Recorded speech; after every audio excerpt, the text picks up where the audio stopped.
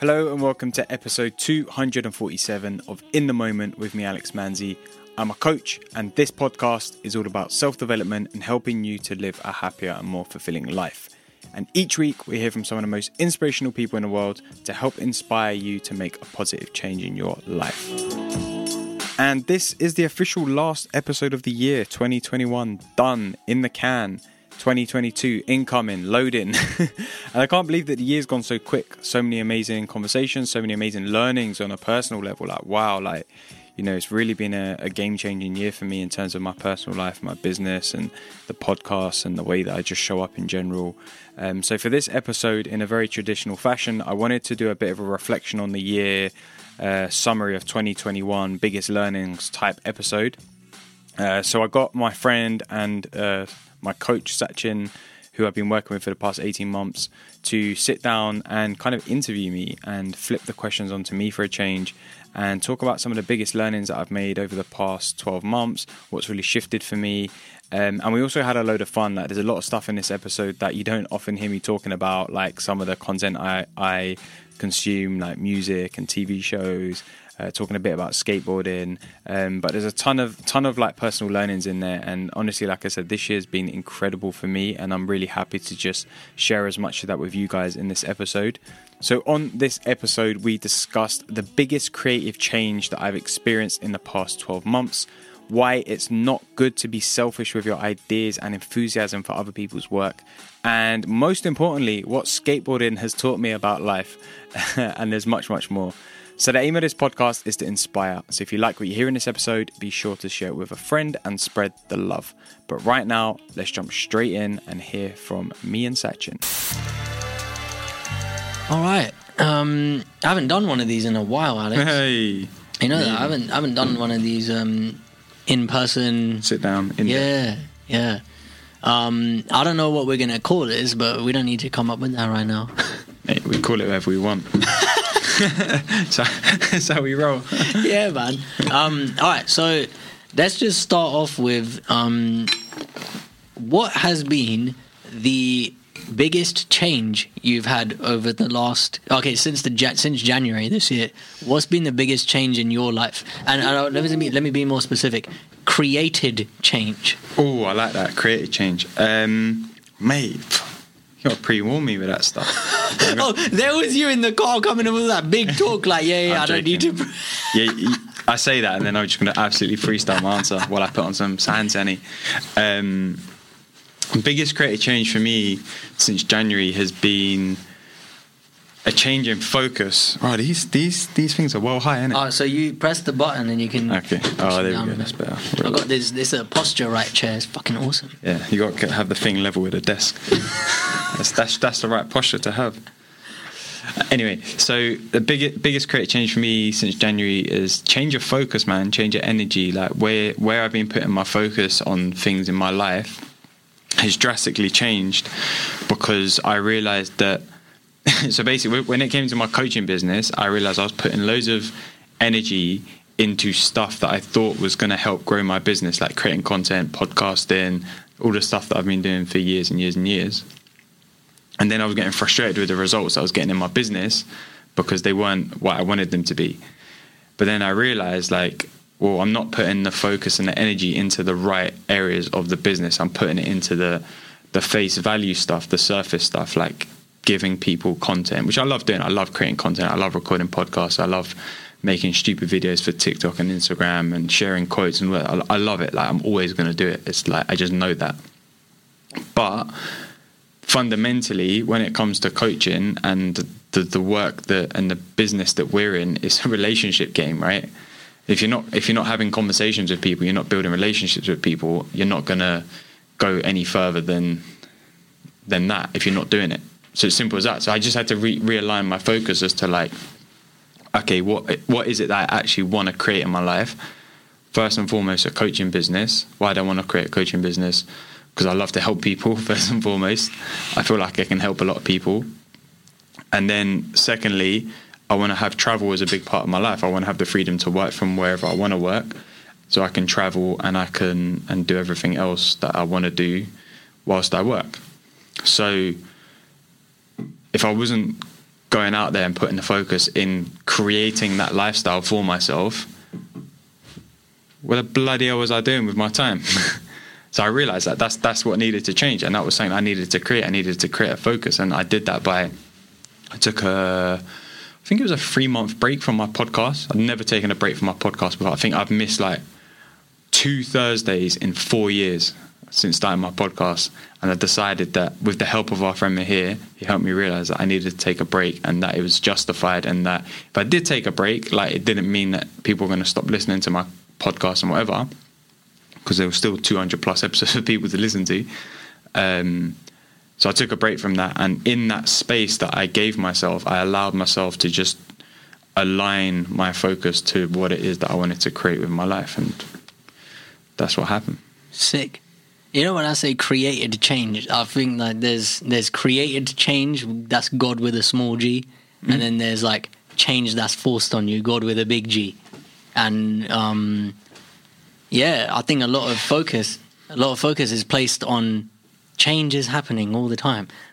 Is it created change, or is it, you know, outside of you change? I like to draw that distinction. And if you want to chime in, we'd love to hear what you think. What's your created change? Yeah, what's your version of it? Because, like, to me, created change is like making a conscious decision about something that you want to change, and then changing it by doing the thing that you need to do in order for it to change. It's like sitting at home and being like, oh, I want to have a more physically fit body, but not going to the gym, or not going for walks, or not doing yoga, or not doing something that's going to physically benefit your body. Like, you have to do the thing that's actually going to help create the thing that you want to create. And if you're not consciously doing it, then you're just going to default into how you've been living, like, all this time. Your future's just going to default to that. The default future versus the created future sounds quite familiar to me. Where'd you pick that one up from, Chief? Man. I don't know. I think I read it somewhere. I thought you were going to say I made it up. Nah, give credit where it's due. You know, there's something else I want to talk to you about, because at one point in time... Sorry, hold on. And I take my jacket off as well. You're wearing Daily Paper quite a lot. What is this? You don't know about Daily Paper? I don't know shit about anything. Mate, a Daily Paper jacket on top of that Mortal Kombat t-shirt will pop right. They're doing a 50% sale right now. Shout out my guys, Daily Paper. Oh, wow. Do you know them personally? No, but my best mate does. They're a sick brand from Amsterdam. They're actually getting really big. I've known about them for like last 5-6 years maybe. Like, I've met them when I've been in Amsterdam with my mate. They're sick guys as well. And their brand is, mate, the quality of their clothing is unreal. Like, everything I've owned from them, I've had maybe like 7-8 pieces. Everything is top quality, like top quality. So and the price, I mean, it's not like cheap, but it's not super expensive either. It's like a really good middle ground. Quality is unreal. Doing a 50% sale right now. Can't go wrong. On your way home, mate, get on the website. Have you got an affiliate code? No, I wish I did. Mate, 50% off. You don't need a promo code, mate. That's true. I'm Indian, I've got to ask. Get that extra 5%. Get free shipping at least. But yeah, man, sick brands. All right, so here's what I wanted to ask you. I was just making sure my phone was on airplane mode. Here's what I wanted to ask you. Skateboarding. Oof. This is one of the reasons why I just wanted to... I wanted more people to know about what you were doing. Because people start stuff and then they give up all the time. You brought up the example of going to the gym, right? Maybe I'm a weirdo. I don't know. Okay, I do know the answer to that. I am. But I don't find it hard to stick with something when I'm doing it. I find it hard to get started. But with you, it was like... Oh yeah, I can't kickflip, I can't ollie, I can't do stuff right now, but I just keep showing everyone. You weren't trying to do it like, hey, look at me, I'm trying. There was like a great life coaching example of like, yeah, you're not going to be good in the beginning. You just keep going and you get better. And I told so many people about what you were doing because I was so inspired myself. I was like, he started this new thing. I know you liked skateboarding before, but it wasn't really like a progression type thing you were trying to do. Yeah. So what brought all of this on? I just thought completely randomly we should have done an Instagram live where we could have just popped our phones up, and I've got no battery, but we could have taken questions while we were doing it. Oh, that's a good. You know what? Fuck it. We do it next time. Yeah, that's a good idea. I've literally only got like 15%. Oh, okay. But yeah, the skateboarding thing started like. How did that start? So here's how it started. So when I was younger, I loved to play the Tony Hawk games. I loved Tony Hawk, Pro Skater 2, PlayStation 2 vibes. I used to love it when you could unlock Spider-Man. Do you remember you could unlock Spider-Man as a character, and he'd do that sick trick where he'd go up the ramp, he'd flick his board in the air, and then he'd like bring it back with a web and then like go back down on it. I used to love that shit. So I was always interested in skateboarding, and I always liked the culture around it, like the clothing around it, all of that sort of stuff that came as part of the package of skateboarding. But I just never skated because I didn't have any friends that were interested in skateboarding. I didn't know anyone who skateboarded. Like we all, if we went out, we'd go out on our bikes or wherever. We'd play football. Like no one skated, so I didn't really ever get around to doing it. Or other side of that is I never really put myself out there to push myself to do the thing that I wanted to do. So roll forward to like 2019. I went traveling in Japan, and I was there with two mates. And while we was there, we met this girl from Montreal, Canada, called Flora, and she was really cool, super sick. Like we hung out with her like for a few days, and then when I left and she stayed in Japan, we stayed in contact and blah blah blah. And she was a skater, so she would like show me all this stuff that she was like skateboarding videos like in Montreal and stuff, and I was like, oh, that looks sick. And something just told me like go and visit Montreal, because like A, I've heard it's a sick city, and B, it'd be sick to just like go and hang out there with someone who lives there, who's from there, and can show you around properly. And when I went, we ended up spending a lot of time in the skate parks, even though I couldn't skate. So I'd be sat there like watching everyone skate and then having conversations with people. And everyone was just super chill. Everyone was like, even though I wasn't skating, people would just like come and sit next to me, have a chat, like, oh, like, what you doing? Like, what's going on? Oh, you're from London, like, sick. Like, what brings you to Montreal? Like, all this, right? And I was like, right, this is just mad sick, because like people just come here, and some people were like skating hard. They didn't get off their skateboard, and other people would like go and do something for like a minute, and then they'd come back and they'd sit and they'd have a beer and they'd chat for another hour, and then they'd do like one other thing. Like, it was like a proper social thing, and I was like, this is sick, you know. And I thought, do you know what? I'd love to come back here, having learned how to skate, so that I can actually like skate here with some of these people. So when I got back to London, this was like May 2019. When I got back to London, I had in my flat, I had a skateboard that was I bought it as like an art piece for my flat. So it was just in the corner because it had a sick artwork on the deck. And I was looking at it and I was like, I'm going to take that to the park. So I used to live in Bethnal Green, so I was right near Victoria Park, and there's like a big track that goes the whole way around the park. So I took it to the park and I just got on it and I just started pushing, and I was like, oh, this is quite fun, even though like I didn't know at the time the skateboard was really crap. But I was like, this is really fun. And then because I was doing that, I came across this like little corner of the park where there was like a group of older skateboarders, like in their 30s plus, where they'd kind of meet randomly in the evenings. Like people would just know to go there. So I started like hovering around there a bit, chatting to people. And then like one guy, there was this Italian dude, he started like teaching me like how to ollie. I was telling him like, I'm not really comfortable on the board, I'm just like getting used to pushing around and stuff. Like I want to start learning how to ollie. And he was like showing me what to do and how to do it. And I think after like 6-7 attempts, like I did my first proper ollie, and he was like, oh my God, man, that's so quick. Like you've picked that up so quick. Like you've just ollied. Do you know that? And I was like, is that good? Yeah. He was like, mate, that's unbelievable. Most people, it takes them ages to like get like half an inch off the ground with an ollie. Like you just done it in like less than 10 attempts. I was like, okay. And so, and then I just got like, I got really into the idea of like pushing myself. Like at the time I was like 31, so it's like it's not easy to learn skateboarding when you're 31, when you've never done it before. Like pushing around on a skateboard, learning how to ollie, trying to get up a curb, down a curb, trying to like spin the board under your feet. And I'm not good. Like I can only do like 3 or 4 tricks, like, and not even do them well.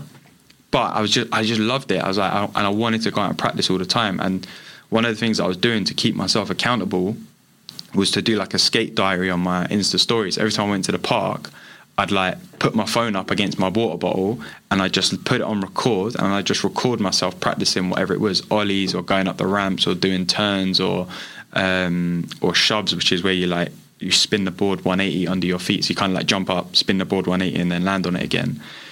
And I was just like, this is sick. And then the more that I was posting it, people were loving it. Even people who don't skate, people who don't, like you, that don't care about skateboarding were like, oh, this is sick, like keep it going. And it was just like this mad thing that just kept happening. And I just really fucking genuinely enjoy it. Like I just love going, and I don't do it that much as much as I'd want to, but like I still try and go to the park like maybe once a week, once every 2 weeks I push.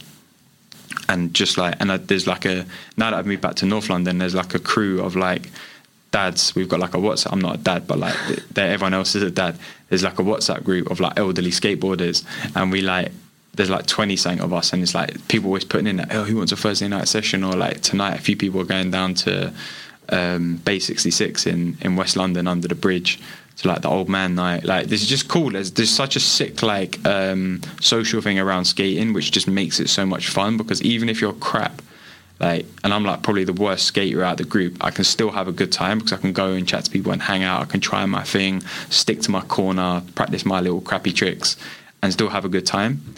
And yeah, man, that's my skate story, man. That would make a great Instagram clip if someone was about that life. All right, there's something else I want to ask you. Music reviews. Oh, giving the game away. You've reviewed music for a long time. Yeah. And you've always had a certain ear for it. What do you think you're seeing? And I don't mean this in like a rude way, but like traditional album reviews are like, yes, sonically it sounds like this. Yes, the themes are like this. Oh, the stories they're telling are like this. You're coming at it differently. I remember when you were telling me about the Drake album, and you told me about one. You put a voice note in our group chat. I feel like I've got an answer for this, but I want to know for you, like, what do you think you're taking differently from, let's say, that Drake album that other people, you haven't heard it being talked about that way? I guess because I've always been so into music. Like, as you know, I had a blog that me and my best mate started in like 2010, and we kept it up for like 8-9 years. We did club nights, we reviewed albums, we interviewed artists. Off of the back of that, I started working at BBC Radio 1 Extra, doing social media, like, again, interviewing artists, making content, like being super into music, into the scene, and well respected in the scene as well. And I've just always been into it. And over the last like few years, I've kind of lost I wouldn't say I've lost my interest in music, but it just kind of went on a back burner for me, because I've just got even more into like my self-development and all the stuff, and skateboarding, ironically, and stuff like that, and travel. And this year there's been a lot of good music that's been released, because of obviously everyone had nothing to do last year, so they just made music, right? So it's been like album upon album being released. And I think like when I've been listening to albums these days, yeah, okay, I'm enjoying it for the sonics and for the cadence of the artist and the this and the that, but I'm also like applying a self-development lens to the albums that I'm listening to. So like with the Drake album, for example, I'll summarize it because I think it was quite a long voice note, but what I basically said in the voice note was that I liked the new album, Certified Lover Boy, and I compared it to one of his previous albums. Nothing was the same, because it kind of builds musically in very similar ways. The sounds of some of the tracks are very similar, the vibe's very similar. And I was like, but Drake never makes a 10 out of 10 album. Like, he hasn't got a 10 out of 10 album. And if anyone wants to say that he has, they're lying. Fact. Like, because it's like everyone knows he hasn't got a classic album. He hasn't got a Blueprint. He hasn't got a To Pimp the Butterfly. What's it called? Pimp a Butterfly. Pimp a Butterfly. Do you know what I mean? He hasn't. What's the Kanye one? Dark Twisted Fantasy. He hasn't got an album like that. He's just got like solid 7.5, 8, 8.5 albums, right? And I was like, but that's not a bad thing, because I don't think Drake's trying to make a 10 out of 10 album. I don't think Drake's trying to make a masterpiece. He's not trying to make an album for people to be like, oh, this is the greatest album ever existed in like, he makes an album because he loves music and he loves putting good music in the world. And he's always experimenting. He's always playing with different ideas, different sounds, different tones, different cadences, different styles of rap, different flows. And he just enjoys to put good stuff out into the world. And if that compiles into an album, sick. If it's a good album to sick album, wicked. If it's not a 10 out of 10, I'm sure he's not that bothered, because he probably still sells the most albums out of anyone anyway. But the point of it is, he makes music that he enjoys making to put good music out into the world. Same with Kanye. Kanye always puts out sick music. Probably doesn't always get the ratings it gets when it gets released, but over the years, over time, a lot of the music and a lot of the tunes that both of them put out stand the test of time because they're good music. It's just straight facts. Good music, good tunes stand the test of time. And this goes for us as people, and this is where the self-development comes into it. When you continually put good things out into the world, those good things stand the test of time. And when you're continually doing that in your life, those little things that you're putting out into the world build up, and the picture of your life starts to turn out differently. It starts to become a different picture to what your default future would look like, what we were saying earlier. And when you build that picture up with all of these little good things that you're putting out here, putting out there, like, they stand the test of time. And that's what creates more goodness in other people. So when Drake releases good music, he's doing it to put more good music into the world for people to enjoy. When you're doing good things in the world, you're doing them to put more goodness, to put more love, to put more compassion into the world. And then you receive that back in many other ways. And that's what I got from that album. And that's not because of any of the tracks specifically, but that was just by me thinking, like, oh, Drake never really makes a 10 out of 10 album. I wonder why that is. And then something clicked in my head that was like, oh, maybe he's not trying to make a 10 out of 10 album. Maybe he's just trying to put good music in the world. And if it's a 10 out of 10, cool. If it's a 7 out of 10, cool. I'm sure he's not that bothered. But he just wants to continually put good music in the world because he wants to do a good thing. And it should be the same for us as people. We should continue want to do good things in the world and put those good things out in the world because we want to be good people and we want to influence the world in a good way. And also, I take from it the 5 key words when it comes to being an artist or a creator. Done is better than perfect. How about that? Because a lot of people get hung up on it's not a 10 out of 10 yet. And they're making it mean something about them. But it doesn't have to be that way. A lot of people stifle their creativity. A lot of people will not put anything out and fuck their careers up. Yeah, and this is why I don't really mess with Kendrick. Like, I like his music and I think he's sick. There's no question of, that he's a great artist, but I don't mess with him because he doesn't put enough music out. Like, I'm not bothered to be waiting 4 years to hear your next track. Like, I'm not that much of a fan to care. And that's just me personally.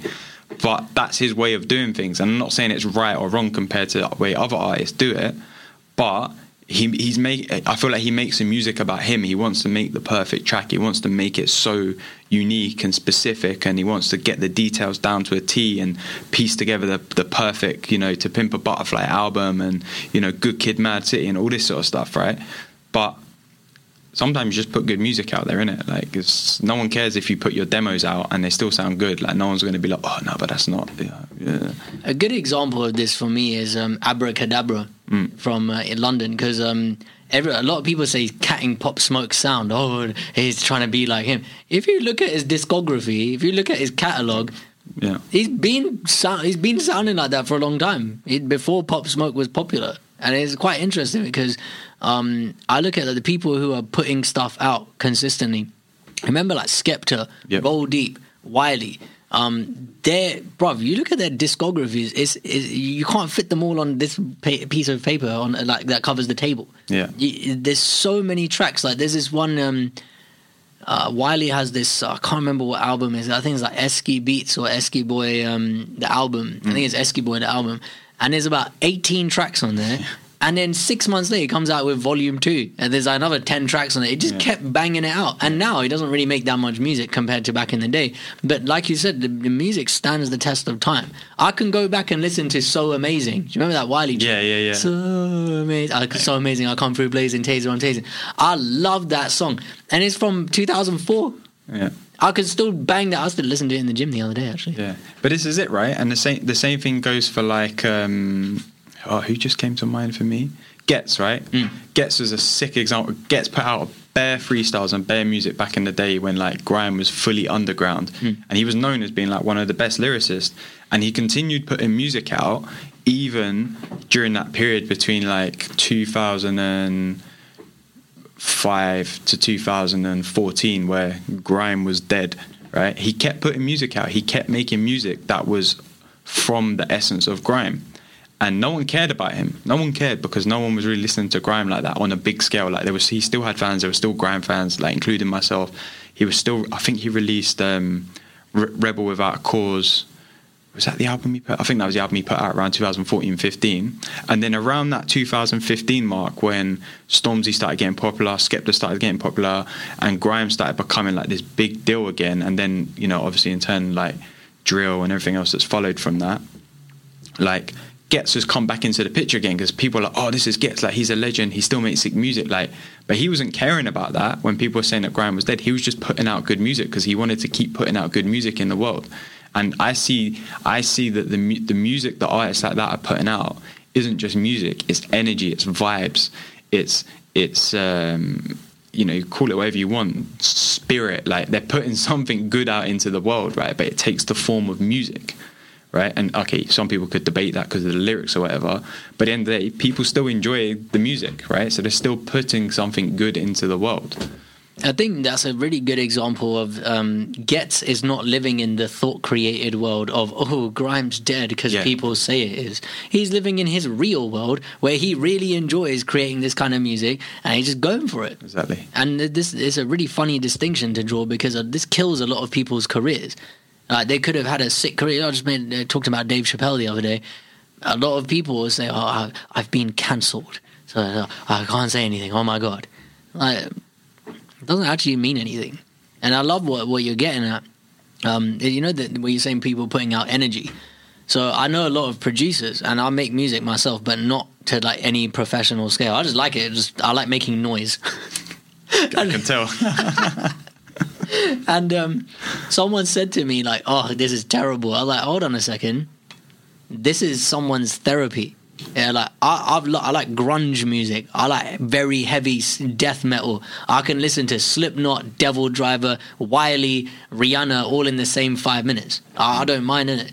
And I like to look at like the frequencies inside the music. It's like therapy to a lot of people. So like you go to a drum and bass night, right? You're not going to see people looking very pretty and all dressed up and glammed up. You're going to see people like me rolling in shorts and t-shirt and dancing like their pants are on fire. Because it's a very aggressive sound, right? Like proper drum and bass, not the new shit that we've got, but like jungle, for example. It can be a very dark and aggressive sound. But you go to these places and the people are vibing to it. It's not like, you know, people are trying to hurt each other. Yeah, you might get a little bit of that anywhere you go. But I really see that, like, whatever you're putting out into the world, someone wants it.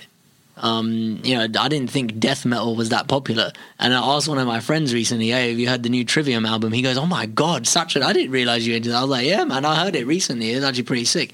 And I think there's a lot to be said about, if you doubt your content, you're being selfish.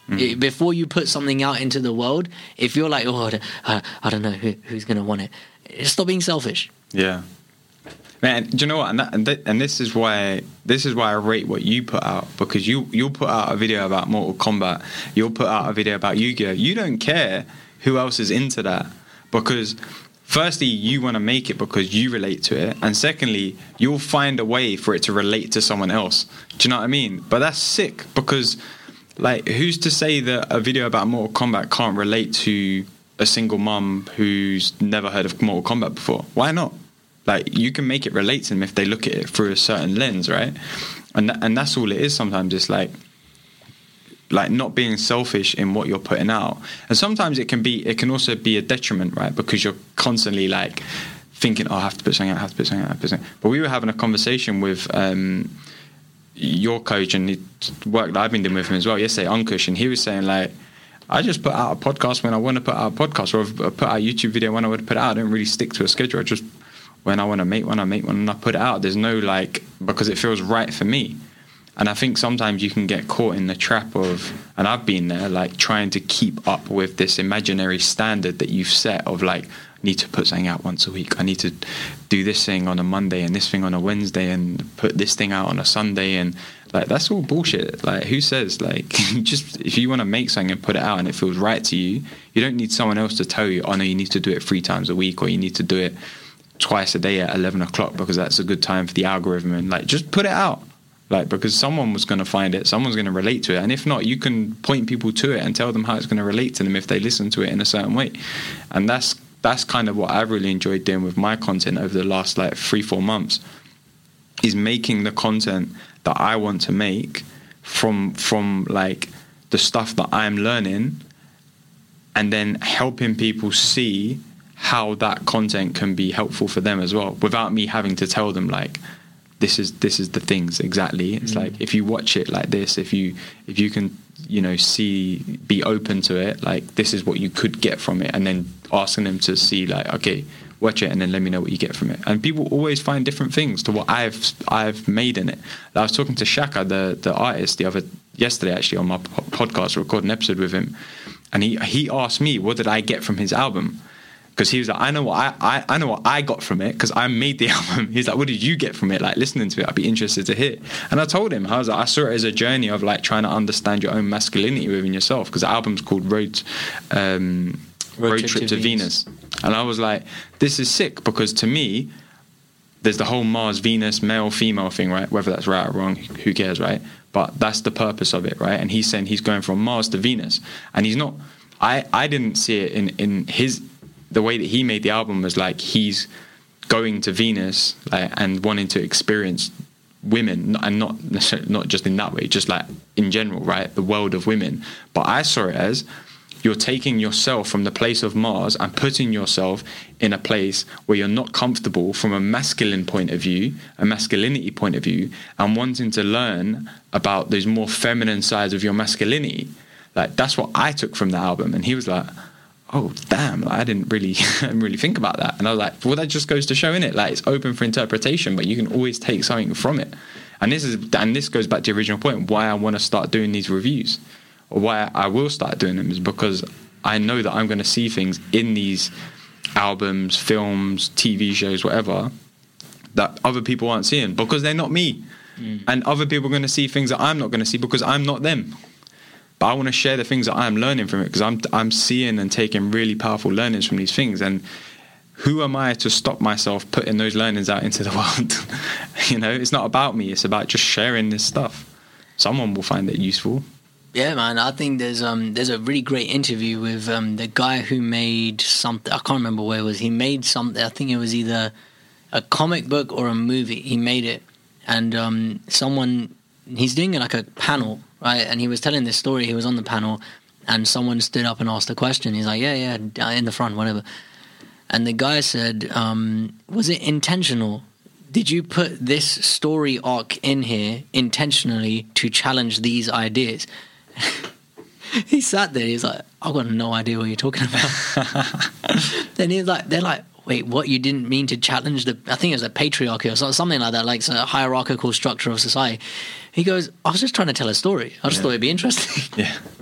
And it's like, I think sharing stories has a very curative, healing aspect to it, because I identify with the characters in Mortal Kombat, as you can see on my beautiful bottle over here, and the t-shirt. Right, look, you know what? I'll give you a real quick example of this. Yeah, Goro. Yeah, on this side of the t-shirt, a guy with 4 arms. Yeah, it's quite unrelatable. I don't have 4 arms. I'm not the Mortal Kombat. You do have champion. a ponytail though. Yeah, I think it's a lot prettier than that. I can't really relate to him as a person, right? But what I take from Goro's story is about honor. It's all about honor, because he's so ashamed of himself for losing a fight that he hides away in a cave for years and years and years, and after being the reigning Mortal Kombat champion for over 500 years. Now, that's all about ego. You're coming at the world from, I've got this idea and story of myself, and now that that's been shattered, I don't know who I am without these victories, I'm going to just fuck off into this cave. I think all of us have experienced that at some point. I don't know who hasn't. And you can't, like, most people won't look at this 4-armed monster who rips people's arms off and their heads. They won't look. They won't take that. Oh man, I've got so much enjoyment and coaching lessons out of this stuff. It's crazy. Tell me, why do you like Dragon Ball Z? So here's the thing, right? I'll come back to that question in a second, right? So last week I had a conversation with this guy who makes this YouTube channel called Forgotten Relics, and he makes videos based on the animation styles of Dragon Ball Z, and he makes all these different comparisons, and he talks about how, you know, this certain artist does it differently to this certain artist, and how they make the episodes, and why, you know, over time the characters' features and the look and the way that they've drawn them has changed. It's sick. Yeah, I had a conversation with him, and kind of going on to what you were saying before, I was like, why do you make this stuff? And he was like, I just really love animation, I really love Dragon Ball Z. And I was like, oh, I thought it's because like you want to make your own like anime one day, and you're using this to like create a platform so that when you start making your anime, you can start doing like a behind the scenes vlog of like you making the anime, and then when it's ready you can like release like a 2-minute thing on your channel, and you're going to have bare people watching it because you built up an audience. He was like, what? So I never thought of that. I was like, bro, you should do that. That's a sick idea. I was like, and then you can make like each little vlog, you can make it into like mini TikToks. And I was just like spitting all this stuff, because I was coming from the place of like, I can't do that because I don't know anything about animation. I didn't even notice that like from episode to episode, sometimes the characters in Dragon Ball Z look very different. I never noticed it until I come across his channel, and then I started clocking it. So I can't make that stuff, but I can have an idea on what you can do with that. Like, who am I to hold on to that? I'm going to just tell you. Like, and if you want to take it on as a inspiration to go and do your own thing with it and remix it and do it in your own way, cool, do it. But like, I'm not going to hold back on it. And that comes back to that thing of like, why hold back on stuff that you just feel like you need to share sometimes, especially in a creative space. So yeah, that was an interesting conversation. Powerful, man. Yeah. And you know, who are you to hold on to these ideas? It's like it's quite selfish of us to keep our enthusiasm for other people's stuff to ourselves. That's why I think that's one of the reasons why I get off the phone with random people I've never met before, and they say to me like, I've never felt so motivated in my life. I feel like I need to go for a run. All right, let's talk about Dragon Ball Z, because it's not my favorite anime. My favorite anime is Naruto. Yeah. All right, I'm getting to it. I know. Got to finish Dragon Ball Super first. Okay, let's not even get into that. Naruto is at least 14,000 minutes of television, so you got time. All right, whatever. But talk to me about Dragon Ball Z. Like, I know the general story arcs. There's Cell, Frieza, Saiyans, Raditz. You know, I know roughly what's going on. I've watched it a long time ago. It didn't really speak that deeply to me, except for Piccolo, and I'll tell you a bit about that later. But yeah, tell me why you like Dragon Ball Z. Well, first of all, the reason I got into it in the first place, because when I was like 14, 15, maybe even younger, I used to come home from school, put on Cartoon Network. Remember Cartoon Network back in the day? I can't remember the channel number now, but it was the thing that was on TV. So I used to sit there and be like, oh, like I came across it one day and I was like, oh, what's this? And there was like these people like trying to find these golden balls, and they found them, and then this dragon came out of them, and I was like, oh, damn, what's this? And then all of a sudden they're fighting some guy on some next planet, and it's like sick, right? And I was just really into it as a kid, and I got into the storylines and the martial arts and all of this stuff that was going on in the stories. And as I've got older, I've always related to it. It's always been my little like guilty pleasure of like, I've just always like I've always like related stuff back to Dragon Ball Z. Like, even though I can't really remember watching the full thing at all, and I can only remember parts of it, I just always related to it. It was like this thing that I was always really interested in. So recently I was like, oh, I'm going to start watching Dragon Ball Z again. Like, I'm going to watch it I didn't watch it from the beginning, to be fair. I watched it from the beginning of the Cell Saga, because I can remember the Frieza Saga, which is like the Frieza Saga, the Cell Saga, the Buu Saga, the best ones. Like, that's what made the show popular, basically. So I started watching the Cell Saga again, because I couldn't remember really how it ended and how that rolled into the Buu Saga, blah, blah. Anyway, so I started watching it, and I was like, this is actually sick, because there's so many sick learnings in this program, right?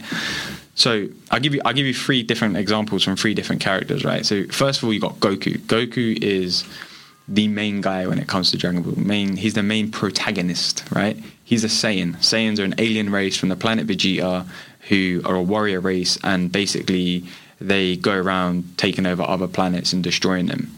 Not Goku, because Goku, when he was a child, I can't remember how he came to Earth. He came to Earth in a little spaceship, but he bumped his head when he landed, and he forgot that he was a Saiyan, and that his whole purpose of being, according to the Saiyan race, was to destroy planets and take them over. So he grew up being like this really like nice, fun-loving guy with all of these sick powers. He was like stronger than everyone, quicker than everyone. He could fly, like all of this stuff.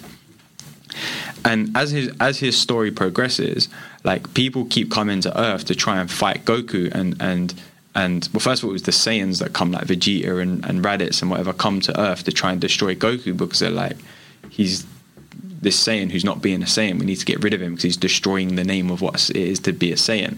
Doesn't even wear our armor or whatever. And the sick thing about Goku, is that he always rises to the challenge. Like, when he was a kid, he didn't know what he was or how good he was at fighting, or that he could fly, or that he had all these powers that he could, like, shoot energy out of his hands and stuff. And he basically just, every time there's a challenge and someone comes to try and challenge him or destroy Earth, he rises to the challenge. He keeps meeting the level of the person who's coming to him. So first it's Vegeta and Raditz, and then, no, first it's Piccolo, isn't it? And then it's Vegeta and Raditz, and then it's Frieza, and then it's Cell, and then it's Buu, and then it's Beerus, and then it's, and it goes on and on. And every time Goku raises his level to meet them at their standard, and eventually goes beyond the level that they're at to not destroy them, to defeat them, right? And this is sick, because we do this in our own life without realizing it. We do it in a lot of areas in our life. You start to learn to drive. You don't know how to drive. You have to raise your level in order to learn how to balance the pedals. You need to raise your level in order to be aware on the road. You need to raise your level in order to pass your theory test. You need to raise your level in order to pass your driving test. Like, we do it in so many different areas. We raise our game in relationships when we want relationships to work. We raise our standards isn't the right word, but we raise our level of what we're bringing to a relationship and the communication that we bring to a relationship in order to get the most out of the relationship. And this is what I see in Goku. He's someone who's always willing to raise his level. He never shies away from it. He never goes, oh no, do you know what, Frieza's too strong for me, I'm not going to fight this one. He's like, bring it on. Like, I'm going to try and beat you, and if I don't, cool, but I'm going to try.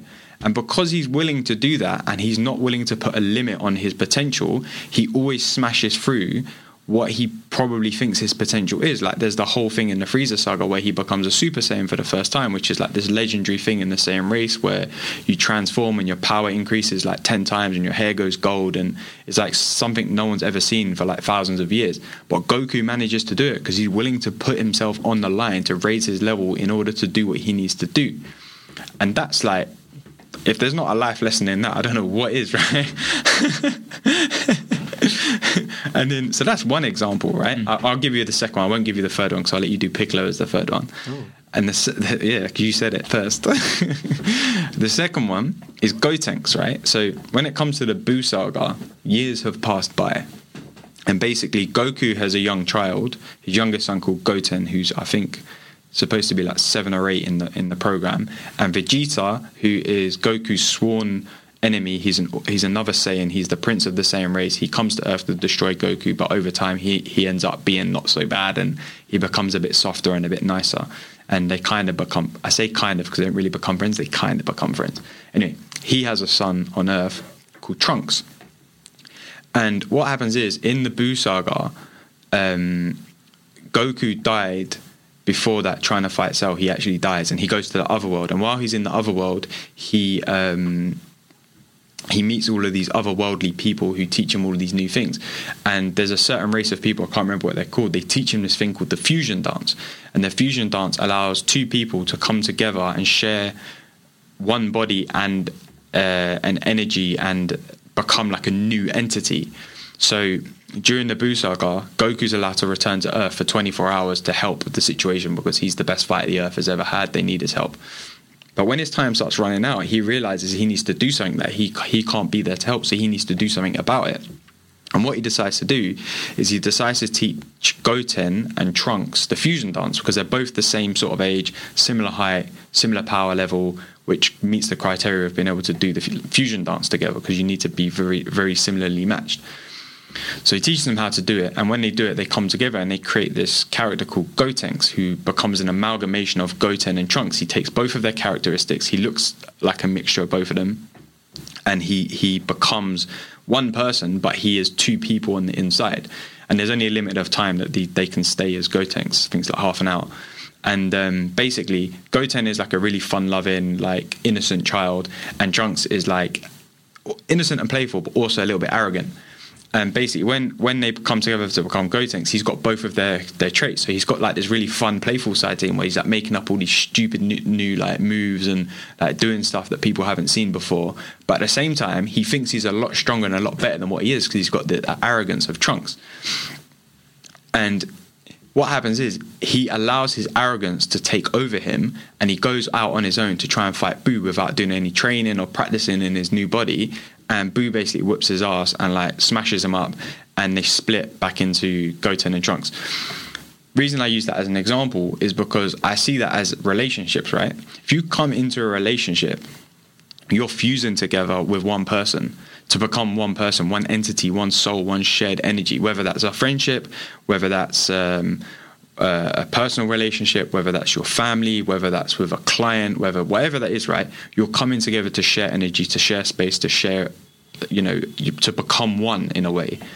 If you allow yourself to bring too much of you to the situation, it's going to fuck up what you're doing, like it did with Trunks. Trunks allowed his side of his arrogance to take over the Gotenks situation, so their arrogance fucked them up because they got beaten up by Boo, and they ended up then like just splitting and like being all like messed up from it.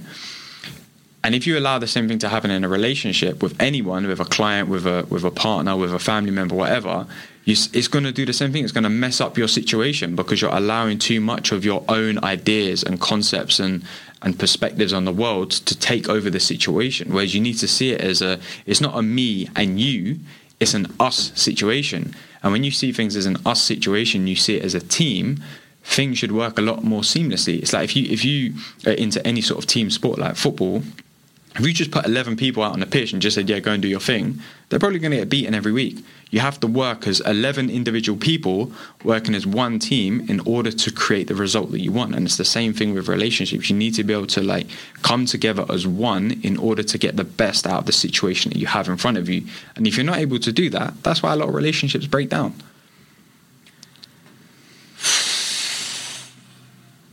Wow. That's just two characters.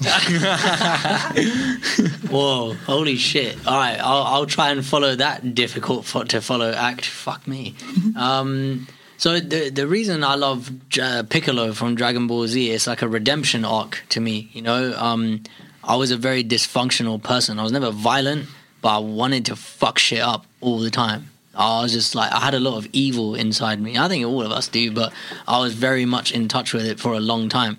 And it's like Piccolo is a demon, right? He comes from the planet Namek, which is like faraway place. It's actually quite peaceful when they go there. But why is he such a dick? I don't know. That's the same as me. I come from a good home. Why am I such a dick? When people meet my parents, they're expecting my parents to be like really different. They're expecting them to be like, I don't know, but I've heard it before. Like, Satchel, when I met your parents, I thought they weren't your parents. Oh, why? And they go, someone said to me, like, yeah, it's weird that you come from that. I'm like, okay, it's kind of the same with Piccolo. He's come from this beautiful, peaceful green planet, and he's just a dick. He wants to kill people. I don't know if yes, I have wanted to kill people in the past, and I didn't do anything about it. Piccolo's redemption arc, it's like it took him getting humbled by Goku to understand, or like what... To have an appropriate estimation of oneself, self-esteem, right? Piccolo's self-esteem is dependent on how strong he is. He can't really handle it that Goku beat him. But he chooses to put that to the side for a minute, and he actually helps out raising Gohan, which I thought was pretty powerful. Helps him to... trains him, right? Yeah. His first trainer. Raising him to... giving him values of like, hey, stop crying all the time. It's not something that I want to push on people. Crying's good for us. I do all the time. I'll do all the fucking time. But I love what Piccolo does. So raising him is like giving him values, training him to give him the strength. Put those two things together in Goku's absence, and that's why Gohan's able to like put up a fight against Cell. But look at the redemption arc there. He started off with like, I'm going to destroy you lot. And he's gone all the way over to, I'm going to help you fight Cell. And also, he doesn't have little dick syndrome about it, right? Like, the kid is stronger than him. And instead of being like, oh, that means something about me, he's like, I'll help him get stronger. That's what I feel has happened to me. I identify so much with Piccolo because it's like, I was like him in the beginning. I just wanted to fucking destroy everyone. And I've gone all the way over to like recognizing other people's strengths and wanting to build them up instead of destroy everything.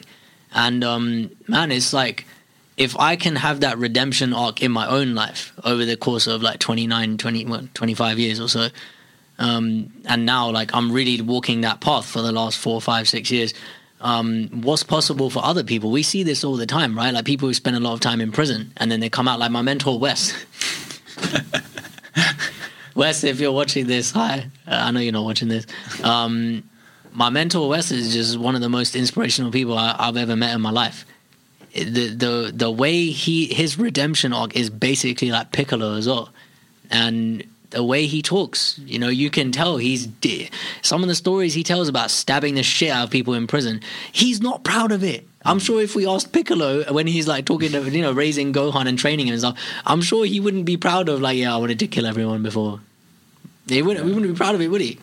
It's the same as Wes. You know, like he's not gonna be ashamed of his actions in the sense that like he's trying to ignore them. He's like, no, I did that and I needed to do that to be able to be here with you.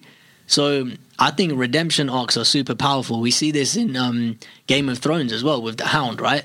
The Hound is just, he's happy to kill people. Not happy, but like he's just used to it. It's not really a big deal to him. And then he meets those religious people and he's trying to be a better man. And then he comes across the Brotherhood and he has to fight with them. He's trying to be better. And what Piccolo's arc and the Hound and my mentor Wes and all these people who have got mad redemption arcs, myself too, is when you're trying to be better, you'll be even more tested than when you were trying to be bad. And it's hard, man. It can be hard. It's not hard anymore. I get invitations to be a dick to people all the time. I get invitations to do stuff that I used to do all the time. I don't need to do it. So then how then do you stop yourself from getting dragged back into that past self? Like Piccolo, he obviously manages to stop himself getting dragged back into being evil Piccolo. But here's the reason why. It's love. Love is way more powerful than fear, right? You got this sleeve on my arm, the theme is like war, right? There's 2 themes in my life that I think are themes for everyone: love and war. When you got love, you will fight for it. War is usually fought between love and fear. So for me, like when I look at what's an invitation to be a dick or like to destroy something, it might be that someone, in my opinion, has pissed me off. And in my thought created reality, that's real to me. But in the real world, someone has said something, I don't need to react to it. Or they've like I got lied to for like a long period of time, yeah.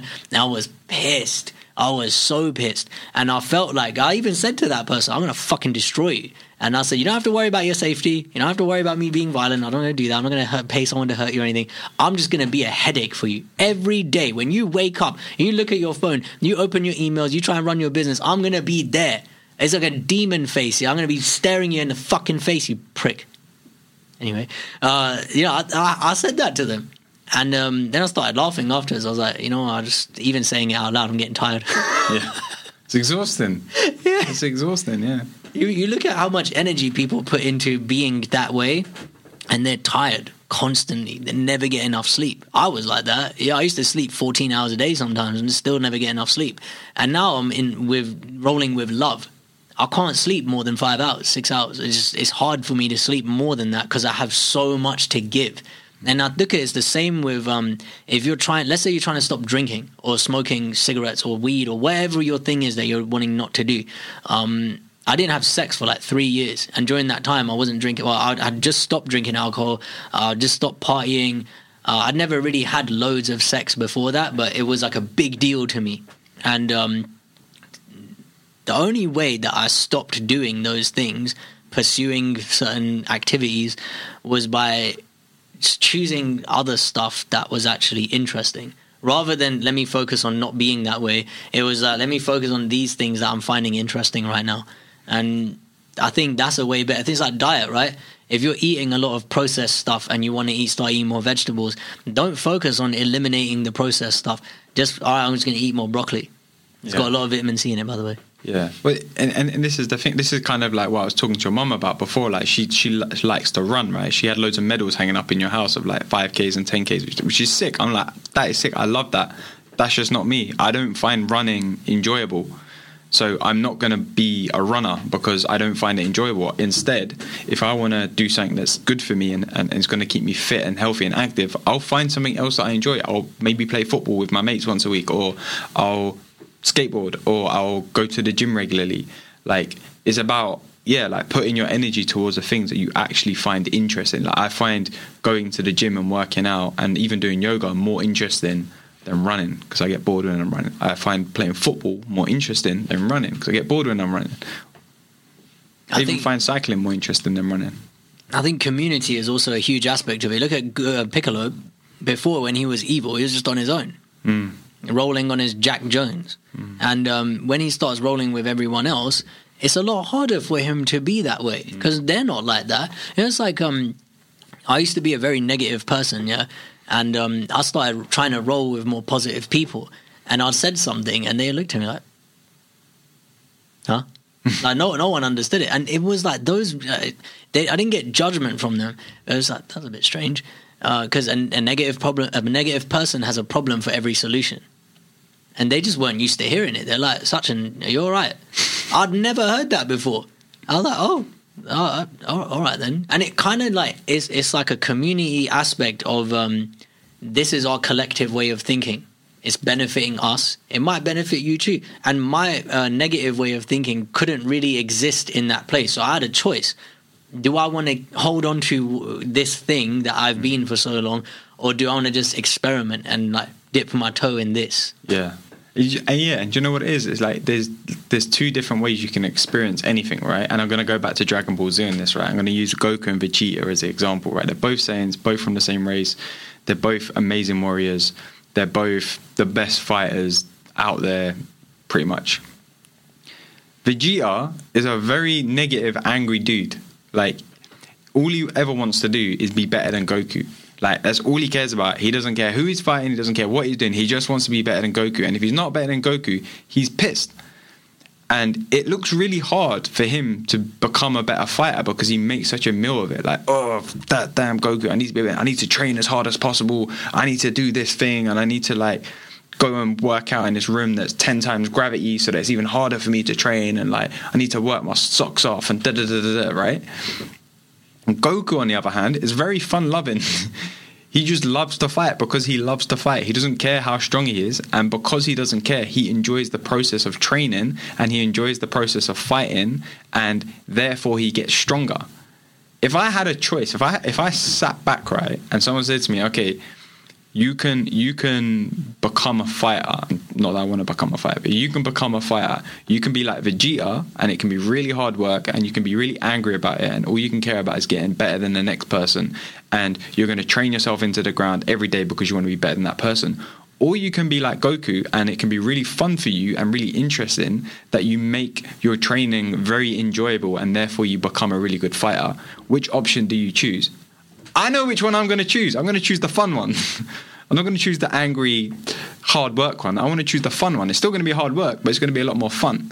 And that's how I see anything. It's like there's always two ways you can experience it. You know, maybe not just two, but if we're looking at the duality of it, right? There's always two ways you can experience something. You can experience something like Vegeta, or you can experience something like Goku. Which one do you want to experience? You're asking me? Blue pill or the red pill? Oh. I think love is the most powerful choice, but it's harder to choose. You know, sometimes it can be really hard to choose the love. Like, I'm choosing not to eat meat just because I'm choosing more love. I don't want to get into that right now, man. It's a heavy thing. What is your favorite lesson that you've learned over the last 12 months? That anything's only as hard as you make it out to be. One more time. That anything is only as hard as you make it out to be. You taught me that. I didn't remember. You didn't say it in that way, but that's what I took from what you said on one of our calls. Wow. Yeah. Sick. Making stuff hard. Like, we choose to make stuff hard. You don't have to choose to make it hard. Goku or Vegeta. Be Goku. Not advice, but be Goku. opinion. Be more Goku. How about that for an ending? All right, thanks, Alex. I appreciate you dropping the wisdom on us as usual. Where can people get hold of you, and what do you have that you want them to check out? It's a great question. Best place is Instagram or TikTok, actually, at I am Alex Manzi on both platforms. And if you want to check out any of my stuff, just go to any of my pages, check out some of my videos, see if you fuck with them. If you do, DM me, say, yo, heard you with Sachin, hi, and we'll have a conversation about what you liked. Or if you really want, you can go check out my podcast, In the Moment with Alex Manzi. Either or. Yeah, and if you didn't like it, holler at me, because I love to argue. Yeah, or let me know as well, because I'd love to know why you didn't like it.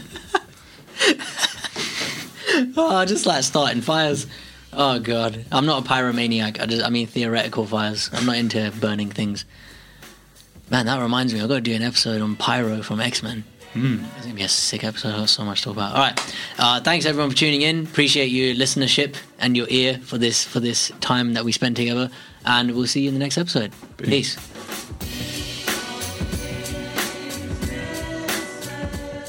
So there we have it. I hope that you enjoyed this episode. And as always, I would love to know what you got from the episode. What was the one thing that really hit you, that resonated with you? What's the key learning that you're going to take from this episode? I'd love to hear what that was. To do so, just hit me up on Instagram or TikTok at I am Alex Manzi. As always, my DMs are open. I make these episodes to build conversations with people like you who are listening. I don't just do it to shout into the microphone. I want to use the conversations on this platform to engage in conversation with people who are listening and to talk about the learnings and stuff. So please do hit me up and let me know what your learnings have been from this one. And if you know someone who you think would really benefit from hearing this episode, then be sure to send them the link or a screenshot, because it's so important that we continue to spread the positive vibes and messages of episodes like this. I started this podcast to help inspire a positive change, and you can also be a part of that by sharing this episode with someone you know today. And the more that we continue to spread the words of episodes like this and the messages of this podcast, the more the community grows and the more that we're getting to help people. So I'd like to thank Ryan Nile from Pure Creation Media for editing this episode. I'd like to thank Sammy from London Media Lounge for hosting us and letting us film and record in the studio, and to Hobgoblin for providing the sick music that you hear. And as always, I want to thank you for listening and spending some time with me today, and I'll see you for the next episode.